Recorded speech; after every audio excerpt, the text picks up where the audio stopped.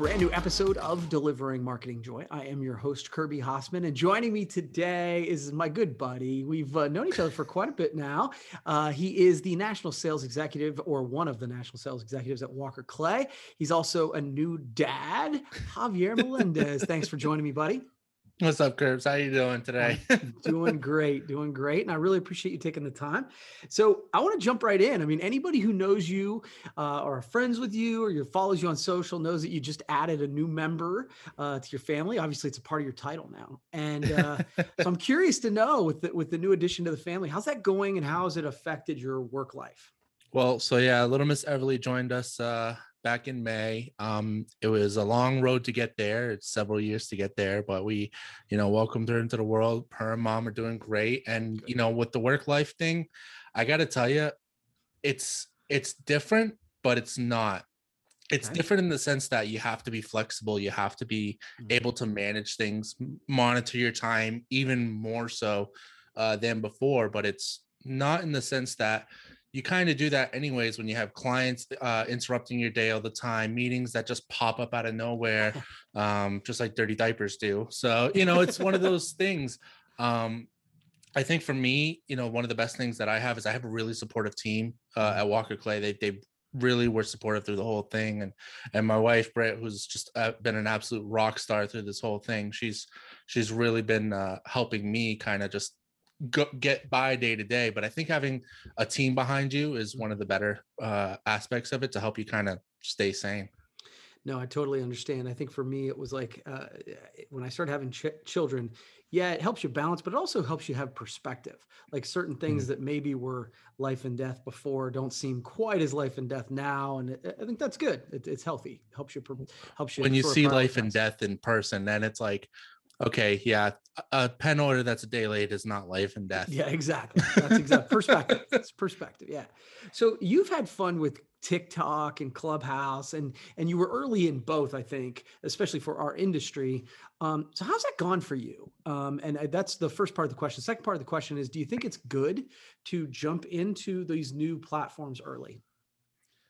I'll say that it's good in the sense that it's opened up a lot of opportunities for me because things like, doing podcasts, people recognizing me in the industry, etc., wouldn't have happened if I wouldn't have jumped on TikTok early. Yeah. Clubhouse was good in the sense that it provided a way to have communication, a different avenue in our industry that wasn't there, and all of a sudden was available, and we started getting people to go.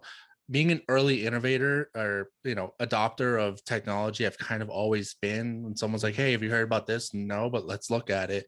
And you kind of make it your own. That's one of the big things. Don't always do what everybody's doing. Kind of get your chisel out, get your hammer out, and see what you can do with it. I mean, that's what I did with TikTok, and that everybody kind of knows that story. So and with Clubhouse, it was just kind of a good mutual friend of ours, Charity. How are you on Clubhouse? No, but I can be. Give me 5 minutes. And it took 10 minutes, but I got on there and things just rolled. And, even picked up new business from it, which was really unique. So that's really cool. And I think one of the challenges, I think we get complacent, it wasn't that long ago that Facebook was new and Instagram was new and Snapchat. But I think being willing to put yourself out there, you have to be willing to be like, this might go sideways or it might not work. And you have to kind of get comfortable with that. And if you can and push through, then you can really do some cool stuff. I think one of the biggest things is being afraid to fail, but not afraid to try. I think if you are at least willing to try something out, and if it fails, manage your risks. Obviously, don't go all in on Bitcoin and whatnot if you can't afford it, but manage your risks and see what it is. At worst, what is it? Someone's not going to like one of my TikTok videos, which has happened on occasion, but that's just a risk. But other people like them, laugh at them, think they're funny. I've had people come up to me I've never met before. Oh, I love your videos. I'm like, I don't know who you are, but awesome. Great. That's a cool feeling when you're like, I thank you. It's unique. Yeah. So that's cool stuff. And you've done a great job. And if you're not following Javier on TikTok, you totally should. So appreciate it. So this is a question I've been asking a lot of people lately, because I'm just kind of curious of the perspective. So what's one piece of advice you hear all the time that you actually think is wrong? So one piece that I think is wrong, I would probably have to say it's going deep on something. And the Okay. reason why I say that is going too deep on something. So, for instance, my father taught me early on, if anyone's going to offer you training on something, cross train on it. That's something he picked up in the military. And he Mm, said, he taught me that very early. It's like, if they'll give you training, take the training. He's like, learn to drive the different trucks, learn to do this, learn to do that. And, you have some people online who say, if you're good at driving a truck, drive that truck the best you can. I'm like, well, no, I'd also like to learn how to load the truck. I'd also like to learn the laws around driving the truck. There's other nuances that if you learn them, you will grow, you'll be better for it, and you'll be able to bring a different skill set than the guy who only knows how to drive the truck. I know how to drive the truck, load the truck, make sure the truck's set up, fix the engine, etc. yeah. So and I use the truck just because that's the easiest analogy I could No, I pick love up it. instead of promo.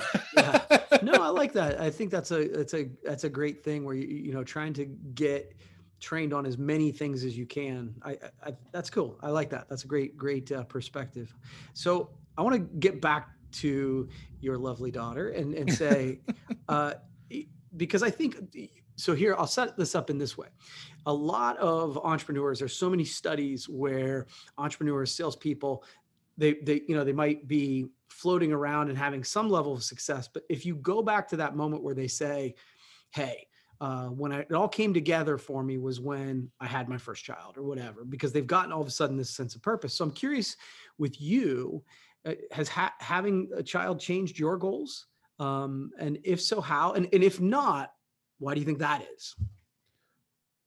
It changes a lot of directions. It does change a lot of directions with goals, but it doesn't necessarily change too many goals. Obviously, I add some different ones. I want to save up for her college, etc. Mhm. But it doesn't change the fact that I want my family to be healthy. I want make sure that we have enough, the roof over our house and food in the fridge, like the necessities, right? Those goals do never change. But it changes the fact that I want to be able to do more things with my daughter. So I need to make sure that I'm hitting commission rates. I'm doing, XYZ to attain those goals, those smart goals. And speaking of goals, it all goes back to, 6 years ago when I read um Extreme Ownership by Jocko, and I all of a sudden went from living in a triple decker in the middle of Worcester to 5-6 years later I'm living in a house with a new truck and baby daughter here, and those were Yeah. all 5-year goals. Right. So it changes, but it doesn't change. It's a hard question to No, it's answer. fair. No, it's totally fair. And Extreme Ownership is if those who are listening, if you haven't read that book, that is a game changer. That's a really It's good my one. number one recommendation. Yeah. Well, cool. Thanks, buddy. Again, congratulations on the family and the success. And I know recently you moved there to Walker Clay, so you've had a lot going on. So congratulations, bud. It's been a little bit of a whirlwind, but 2020 was a weird year, and we came out swinging in 2021. I love it. I love it. Well, Appreciate it, Kirby. yeah, thanks for doing this. We'll have to do it again sometime. Okay. Exactly. See ya. All right. Well, that's going to wrap up this edition of Delivering Marketing Joy. We'll see you next time.